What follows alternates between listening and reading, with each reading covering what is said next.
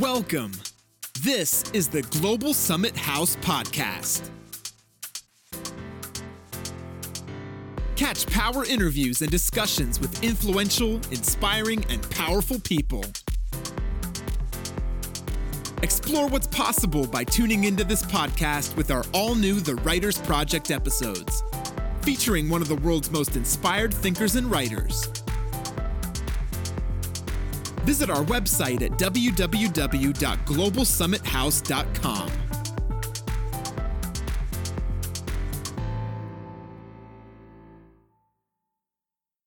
Hello, everybody, and welcome back to the show. You're listening to Table Talks, and I'm your host, Joshua King, with another amazing episode. And guys, we have a very special guest on the show today. We have a CPA, a fellow in the American College of Healthcare Administrators, a licensed nursing home administrator, and CEO of All American Care, Inc. He has written 6 published books and over 100 published articles on reimbursement and management systems. Today we have Jerry Rhodes on the show. Jerry, welcome to the show. Well, thank you. It's good to be here. Well, thank you very much, Jerry, and just excited to have you on and talk about your books. But before we get into that, I'll just give you some time here, and if you can, just introduce yourself to everybody on the show. Okay, my name is Jerry Rhodes. As Josh said, I'm a CPA.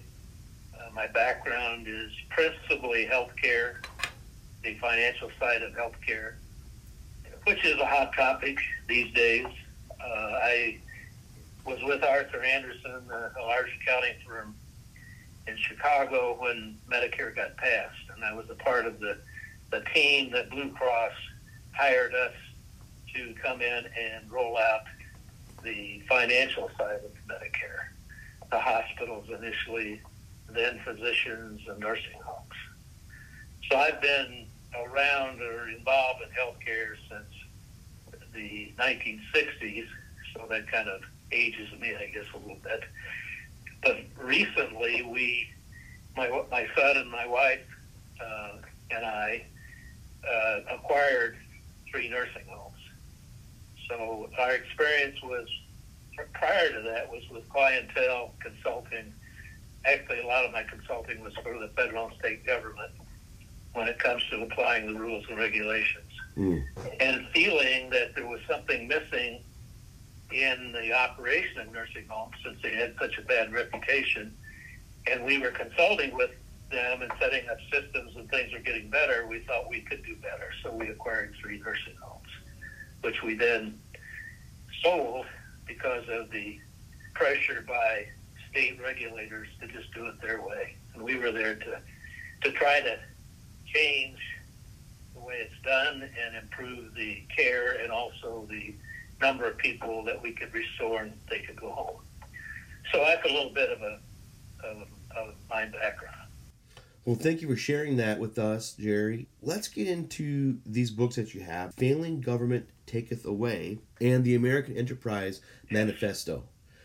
Healthcare is an extremely hot topic right now, and I'm very excited that you're on the show so you can kind of really give some education here, because you, like you said, you've been involved with this since the 60s, and so you've seen a lot of change, and you know how much of a hot topic it is today. So very relevant conversation. Very glad to have you.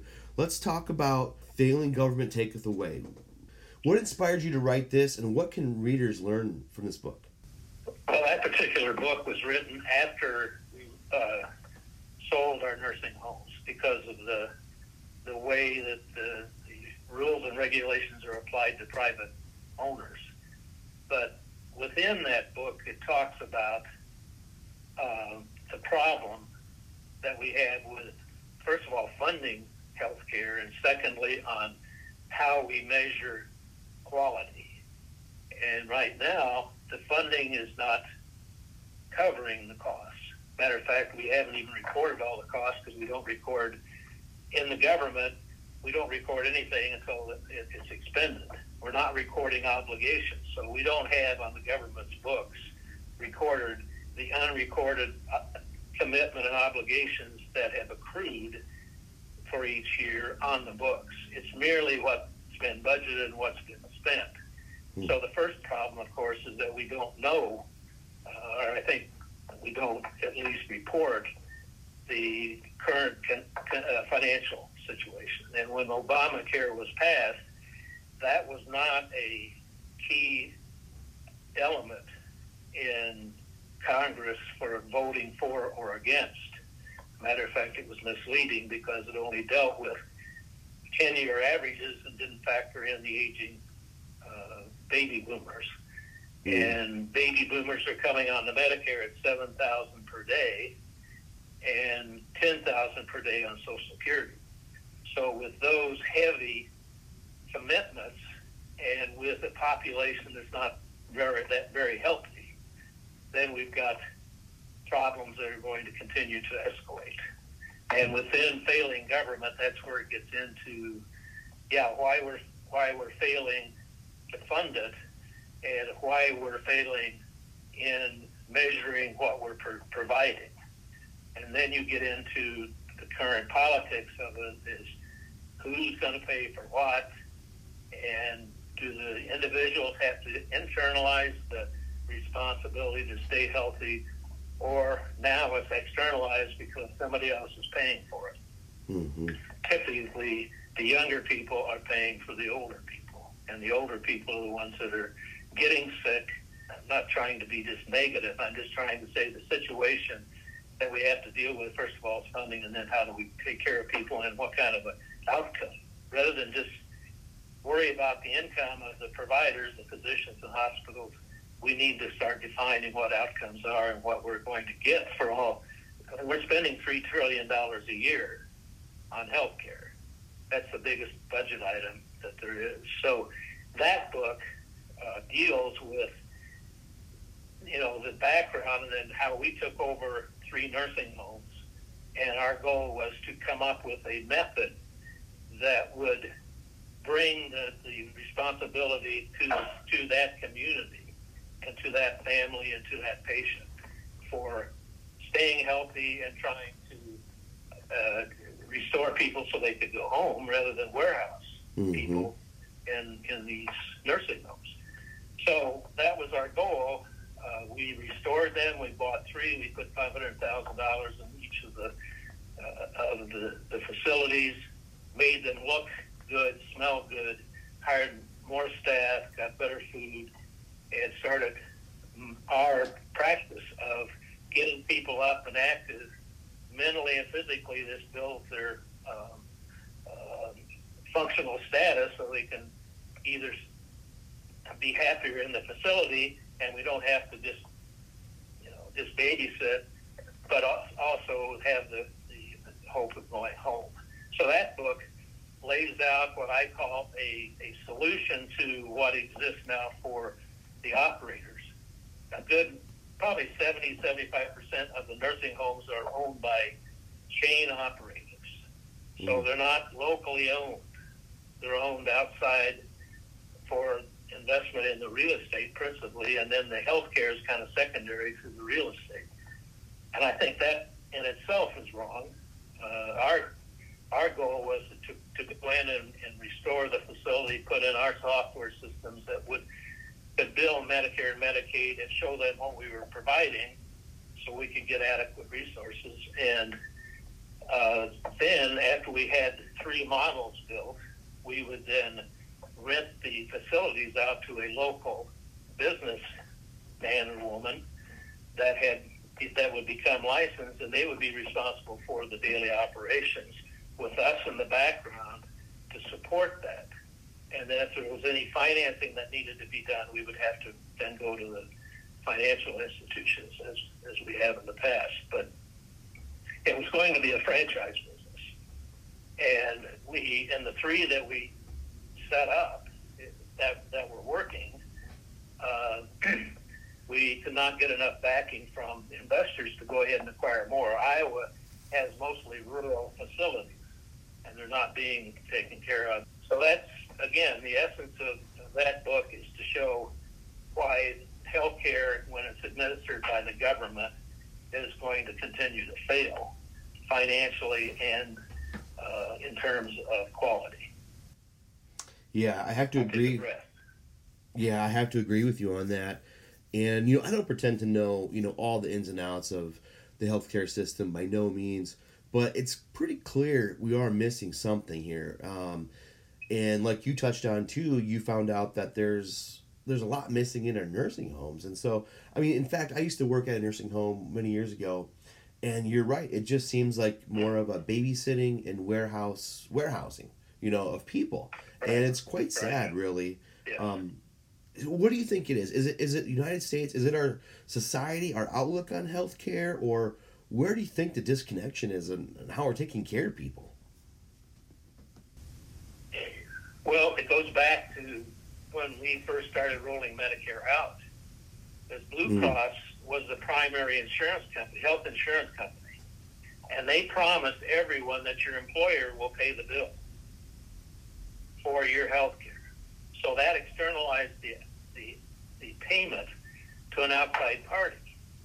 And so I think the mistake with doing that is that the covered lives, healthcare lives, were being paid for by the employer, but there was no requirement for the individual to take care of themselves and qualify for the coverage. So the healthcare of America since that time has been eroding, in my opinion, and I've got 3 other books on why that's happening. And why it's the most important thing is for the individual to take and internalize the responsibility and not think it's a right here in this country to have health care. It's a privilege that we somehow have to earn by taking responsibility for that.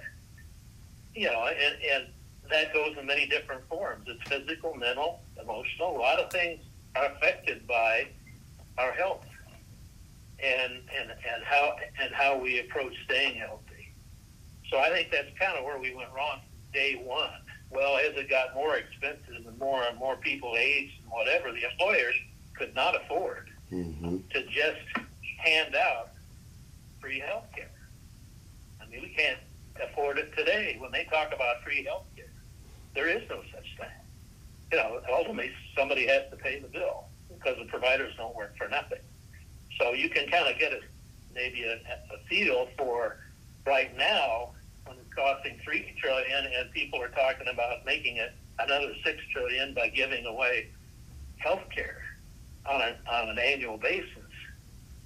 There's not enough wealth in the world really to make those handouts, and it doesn't really solve the problem of people taking responsibility for their own welfare. I do propose a solution, which is, first of all, an example of the government running anything is the post office and VA. And VA is still in shambles because they build these tall buildings where everybody's supposed to go, and you're all sitting in the waiting room forever. I proposed when we had our facilities, and it used to be the case, that we would take veterans immediately and start providing rehab and restorative services with the help of the medical community and hospitals to get them back into society. And I've written articles on that. Well, that isn't being done.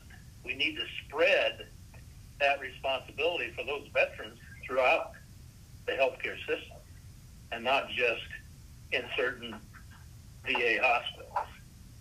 So that's part of the solution. The other part is each individual has their own savings account.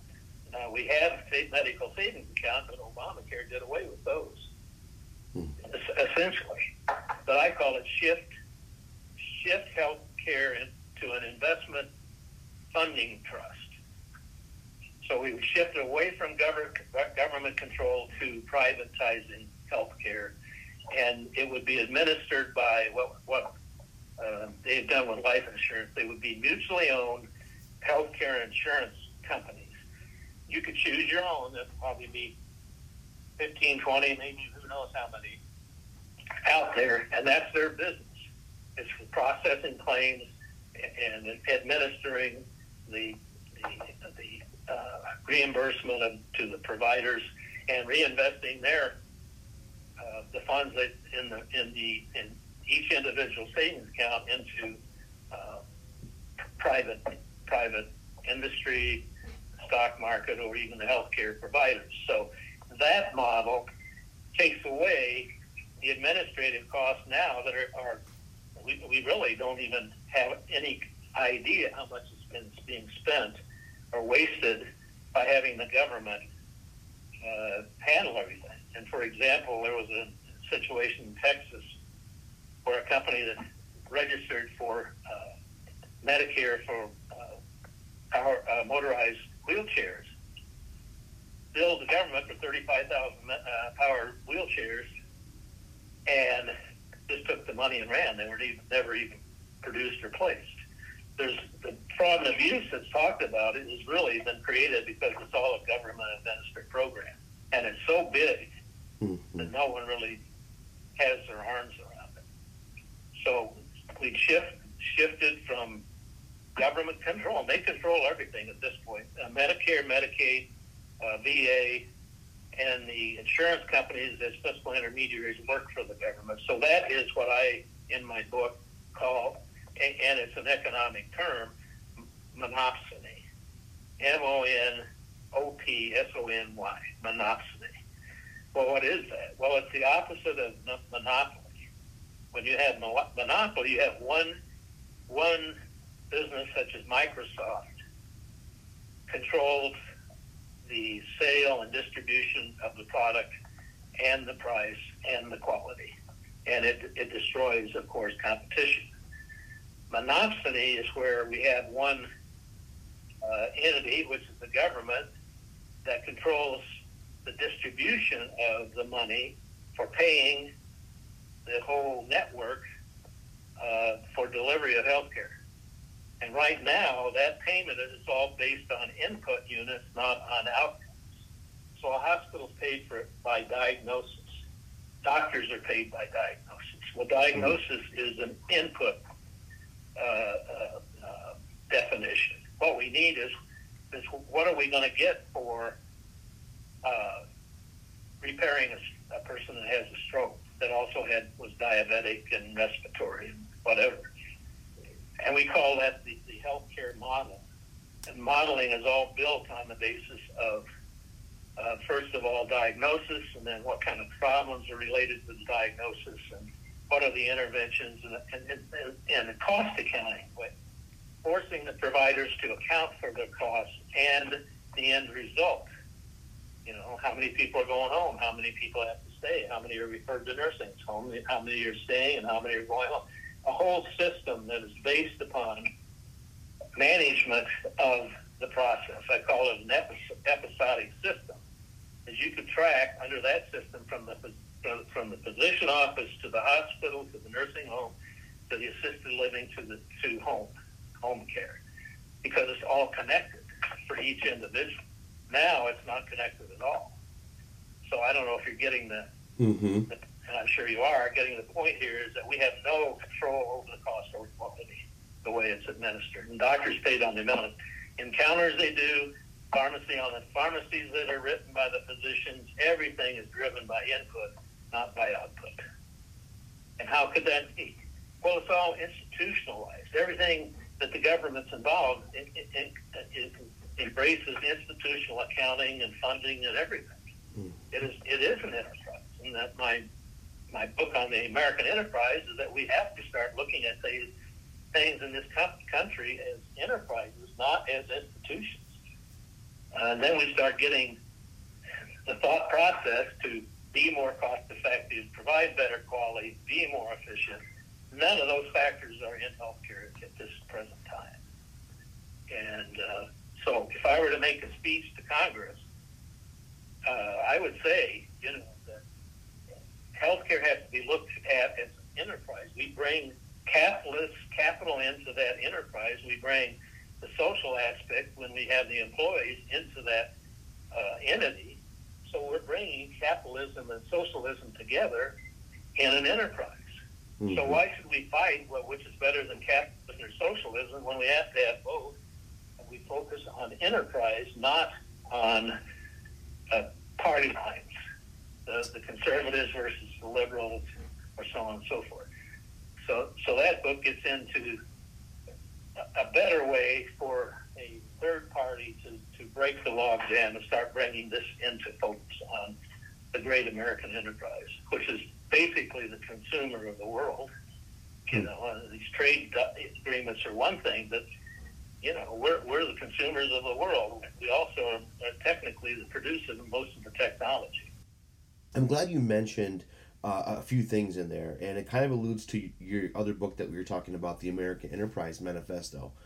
At some point, we as human beings, as individuals, I think you're totally right, have to take responsibility and ownership again of our own health. And I think you really illustrated that over the course of time, all that responsibility has been placed in the hands of the government. And it seems to me that we are and maybe you can, and you've already touched on this, or maybe can explain more, but the great United States of America, have we just become just total, all the way dependent on government to solve all of our problems? And are we just walking around with no control, like clueless and no control? No, you're correct. There was an article written by a guy, Charlie Reed. He's since deceased, but I start my book out, American Enterprise Manifesto, where his position is the gang of 545 run everything, but they solve nothing. And the 45 would be the 90 or the 100 senators, the 435 Congress men and women, the 9 Supreme Court justices, and the president. They basically lead you to believe that they're in the problem-solving business. They're passing 40,000 laws a year across this country at federal and state levels, most of which take our freedoms away, and say that they are in control by enforcing these laws. And each law takes another piece of our freedoms away. So again, the point being here is that the individual is not staying healthy because they're not taking responsibility for it. And there's all kinds of things that they can do individually in their lifestyle to improve their health and their happiness and prosperity. But no, we're saying we have all these entitlements. We don't just have, Medicare is not an entitlement. It's a savings program. It belongs to the people that put their money aside. Medicaid is an entitlement. Workman's comp is an entitlement. Disability is an entitlement. We have 13 other entitlement programs, food stamps, that have been laid out there to say, okay, the government's going to solve your problem. No, they have just created a monster. Because eventually, we'll all be riding the government dole. And that's called Social Security and Medicare, and I'm thankful for it right now because my wife and I are both on Medicare and Social Security. But it's declining in its ability to cover things. So what's going to happen? Well, in any failing enterprise, which is what America is, when you become insolvent and can't pay your bills, then something has to be done. And in the American Enterprise Manifesto, it says not a wealth tax, so we have to have those that have made a lot of money on the system need to start reinvesting back into America. Mm-hmm. They need to pay the debt now. I said before, we haven't recorded all the debt. If the books were not cooked, Americans would vote for somebody else because it can't be paid for. Not 123 trillion of unrecorded obligations, and we're saying we have a debt of 21 trillion, much of which is owed to China and some of our enemies, Saudi Arabia and so on and so forth. But to get to the final point here is that I believe healthcare is the backbone of the country. If the Americans aren't healthy, then our economy's not healthy, our ability to compete is not healthy, and when we have too many laws telling us what not to do or what we can't do, we just become more and more in the swamp, I guess, as our president would call it, or as I've called it, failing government taketh away, because they're certainly going to take away. When they can't cut the checks for Social Security and Medicare because there's no money, and they can't borrow anymore, then that's the day that, reality sets in. Mm-hmm. Yeah, and I like your approach. It's very realistic. You mentioned earlier it might sound negative, but really it's a realistic analysis of what's going on, in our current state here. And, very common sense solutions. But what happens is, like you were mentioning too, things just get too political, and then, nothing gets done.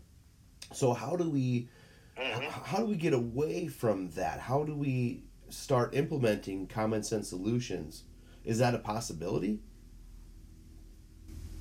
Oh no, I think it's imperative. It's not only imperative, but it's got to happen, because it can't go on. I mean, in business, you can carry on for a while when you're insolvent, but when you can't pay your bills, then a reorganization has to take place. That's called Chapter 11 of the bankruptcy law, and there's a Chapter 10 for government entities. Someday that's going to have to. The reality is going to have to be dealt with. But before that, what we can do, and we've never had anyone successfully set up a third party that would break up the logjam. Okay, the American Enterprise Party, which is recommended in the American Enterprise Manifesto. It's not I'm not out here saying we got to have tillage and riots and whatever. We really can do this with some common sense. The third party, like I say, brings capitalism and socialism together. So we've got the middle basically being represented by the American Enterprise Party. The extremes are where we are now with the red and the blue. Mm-hmm. They're promising capitalism is the solution in the stock market, and the socialists are saying we got to get free education and all that. But in the middle, there's 40% of the people now that call themselves independents are enterprising Americans. And on the right and left, those blocks, voting blocks, are also enterprising Americans. Who represents the enterprising American? Who is that? Well, no, we have big corporations represented by the Republicans, and then you have the wealthy people who typically represented by the wealthy, and no one's representing at least 40-50% of the voting bloc. And so what could that do? It doesn't have to win the presidency. It doesn't have to win all the seats in anything. If they could win 8 seats in the Senate and 20 seats in the House, they are the swing votes, which brings with it a change. Mm-hmm. It really forces the whole system to start now considering that government doesn't solve problems. They only create them with every law that goes on the books, stays on the books. We don't even know how many we got, how much it costs. And 40,000 new ones each year costs us $200 billion a year to implement it. And no one's tracking whether there's any benefit to that. So it's all about competition. The red and the blue are just the gang of 545 that run everything. And they're only concerned about re-election, principally. I got to give Trump credit. He's concerned about a lot of other things that should be dealt with and is dealing with it. But he's doing it, pretty much on his own. Mm-hmm. Having to make this change that I'm talking about would be along that same line that he's going. And so we have to make the great American enterprise be able to not allow what America has done and has to be, peeled off. I mean, we let China come in and use our markets, and we don't charge them anything. Mm-hmm. The balance of trade is $80 billion a month. Or $80 billion. It's $80 billion a year. No, it's more. It's $80 billion a month. And what he's trying to do, of course, is to get the balance of trade back. Mm-hmm. We don't get the balance of trade back.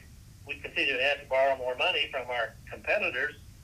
They're going to own, half of the United States, mm-hmm. somehow or some way. So the third party is strategy-wise, only has to be able to bring the message to the public that this is the problem, and these are solutions that are there. And number one is healthcare. Number two is education. Number three is certain freedoms that we want back because they've been taken away. So it's really a common sense approach to saying, here's an alternative. Will that have any impact on the right and the left? You better believe it. Mm-hmm. These extremes will pretty much go away. You know, the talk of free this and free that, there's going to be a whole lot of people, and probably are, sitting there in their kitchen saying, that can't work. You know, we're going to give everything away? No, that can't work. So that's my thinking. And again, you know, you have an important message here. And like I said, this is such a relevant topic. And I think that this is an important message to us all here because you said just now, the red and blue are becoming extreme. And I think more and more people are falling in line in the middle. So where can we find your books? Okay, I have a website. It's www.jerry, Jerry, Rhodes, RHOADS, author.com. JerryRhodesAuthor.com. JerryRhodesAuthor.com. And Rhodes is spelled RHOADS, no E in the Rhodes. All right, I'll make sure to put a link in It the... lists all my books.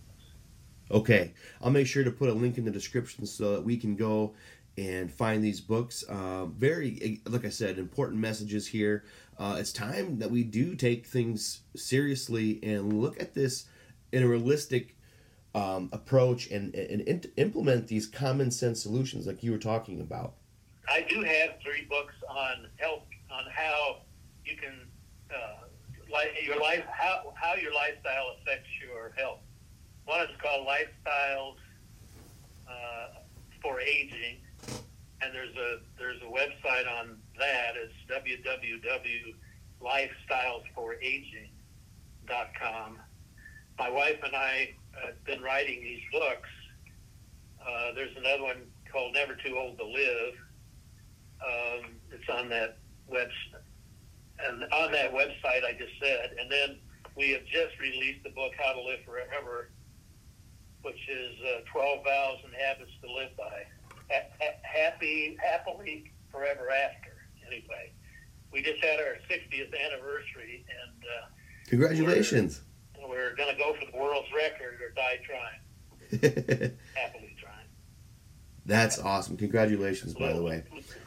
And so, like we were talking about earlier, you know, we really need to, because this is where I'm at in my thinking, and I'll just kind of tell you my opinion here. The least thing I can do is, you know what, I can take control of what I'm doing in my life, my lifestyle, what I'm eating, what I'm doing. You know, I can make an impact and not have to depend so much on this failing system that we have, and things like that. And I think that, you know, we really need to wake up in America and stop the dependency on government in all aspects, welfare, food stamps, you know, all this stuff. There's things that we, especially today, Jerry, with technology, there's so many things and resources and tools that we can do on our own as, like you said, enterprising Americans. Get out there and, you know, take control of yourself and your future, and then therefore impacting others. So, again, I'm glad to have you on the show. Is that kind of what, does that make sense? Does that fall in line with what you're saying too? Oh, absolutely. Absolutely. I think there's so many opportunities that we're missing and individuals missing because, you know, technology, they're concerned about it taking away jobs. It's with digital, it has expanded the number of apps out there that enable us to live a smarter life and a better life. And it's only going to expand. And it's not robots taking us over, without our minds being able to use these tools. And the whole world's going to want them. I mean, the opportunity that this country is unlimited unless we kill it with too much overhead. You know, I call it fixed costs. You know how many employees we have in the government today? 22 million. Wow. That is a $1 trillion payroll. And guess what? They got the best health care. They got the best retirement. The retirement has never been recorded. That's the part of the unrecorded liabilities is the government pensions, and they're not being funded. Illinois is something like $800 billion in the hole. Yeah, I mean, where in the world is all this going to come from to be able to feed our this giant swamp that we have no control over, and then we have to rate what the 545 people are doing. Are they doing a great job? I don't think so. But we can't fix it unless we have some competition in how that's all done, how the voting is done, and how the elections are done, and how and you know, this constant battling of the two parties, I think, is concocted because they still control all the money, and it's the golden rule. Those who have the gold rule, and that's not supposed to be the way America runs.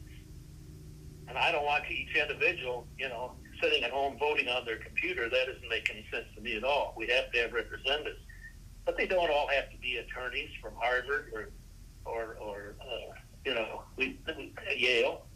It could be some common folks, and they'll say, well, they are, but they're all millionaires now. If you go look them up, they're all millionaires. Where'd they make that money? Off of enterprising Americans who pay all the bills. It isn't Gates and Buffett paying all the bills. No, the 200 million workers are paying their bills, which pay most of all the bills. They pay property taxes, which is one of the highest taxes. Sales taxes is also high. Those two make up 30 or 40% of the taxes. It isn't income taxes that's controlling this country. It's payroll taxes, it's sales taxes, it's property taxes. You add up all those, and the wealthy are not, you know, paying all the bills, but they're making all the decisions. Yep. So that, and we need to balance out what they make versus what we make.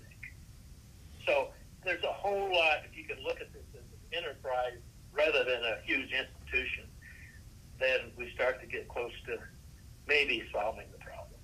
But it could crash. Who knows? Well, one or the other. It's either going to crash, another stock market crash, because the Fed, if you don't watch them, and they raise that interest rate, they'll destroy the housing market again. And that's what happened in 2005 and 2007. When Bernanke came in, he almost doubled the discount rate to his banks, and all of those fixed-rate subprime mortgages couldn't make their payments.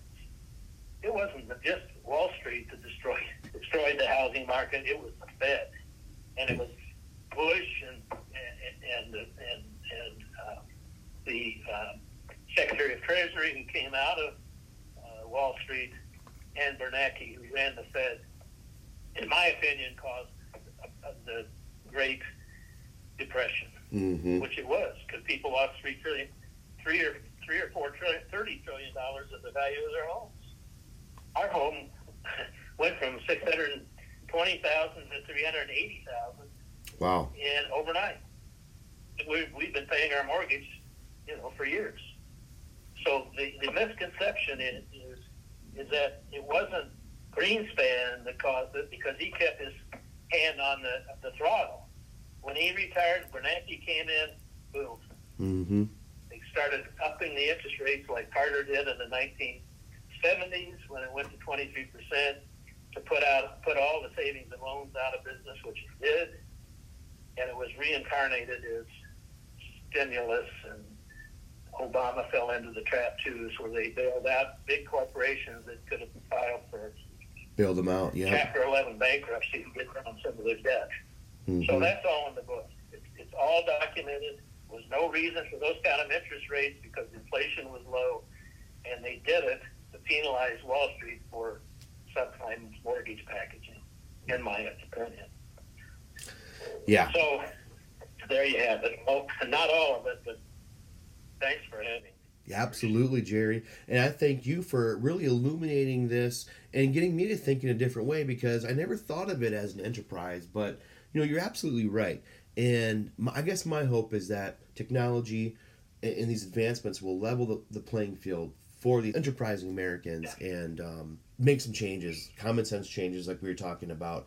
And I'm also thankful that you have solutions. You have these 2 books that we can take a look at and learn more about what's really going on with all your expertise. Like you said, experience dating back to the 60s. You have a lot of knowledge and experience, but then also offering the things that we can do to take control of our own health and lifestyles, those books as well. And I'll provide all those links, guys, so we can go check out those books.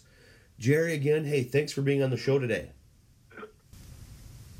Oh, thank you, Josh. If you want me back, just let me know. Definitely. I think that we have a lot to talk about. Okay, great. Everyone, that was Jerry Rhodes. Jerry is a CPA, a fellow in the American College of Healthcare Administrators, a licensed nursing home administrator, and CEO of All American Care, Inc. He has written 6 published books and over 100 published articles on reimbursement and management systems. Talking with Jerry has been very enlightening, and I am very thankful for him to be on the show today and talk about these things. It's very important that we do, and I am so thankful for Jerry to be on the show and talk about his books and what he's doing to help others see that insight as well. And I'll make sure to provide those links in the description so you can go to check out his books and more about Jerry.